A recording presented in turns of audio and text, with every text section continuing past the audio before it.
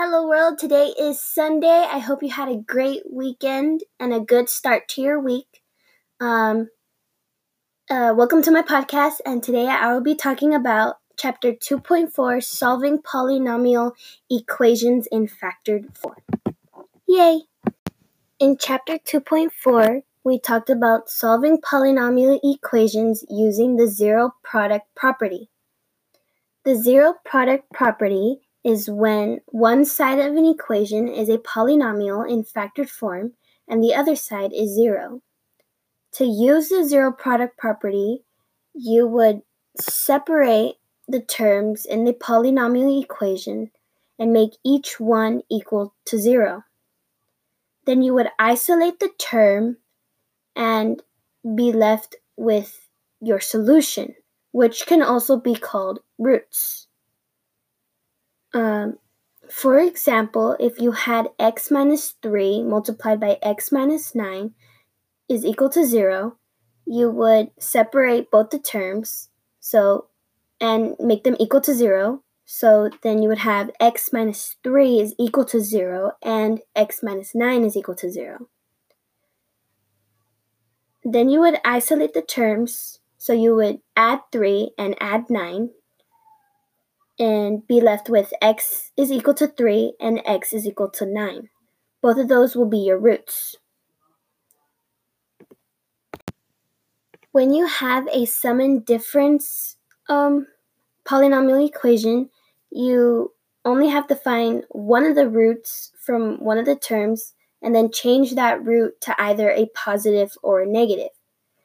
For example, if you had 2x plus 7 multiplied by 2x minus 7 is equal to 0, you can just get the term 2x plus 7 is equal to 0, isolate the variable, so minus 7, and then do divided by 2, which will give you x is equal to negative 7 over 2, and then you change the root to a positive.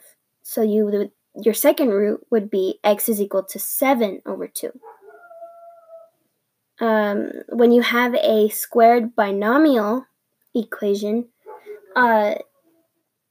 you would only receive repeated roots. So two roots exactly the same. For example, if you had x minus 1 to the power of 2 is equal to 0, it could be rewritten as x minus 1 multiplied by x minus 1. And then after you separated the terms and use inverse operations, you will be left with x is equal to 1 for both of the roots. We also talked about finding the greatest common monomial factor. The process is basically doing the distributive property backwards. So for example, you have 4x to the power of 4 plus 24x to the power of 3. You take out the greatest common factor for the coefficient and then take out the greatest common factor for the exponent. So for 4 and 24, the greatest common factor would be 4. So then you would have 4 multiplied by x to the power of 4 plus 6x to the power of 3. Then for the exponents, the greatest common factor would be x to the power of 3. Then you would have 4x to the power of 3 multiplied by x plus 6.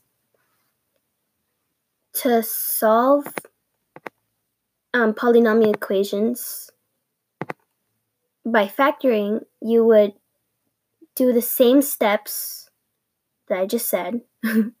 So you would do backwards distributive property, and then you would use the zero product property, and then you're done.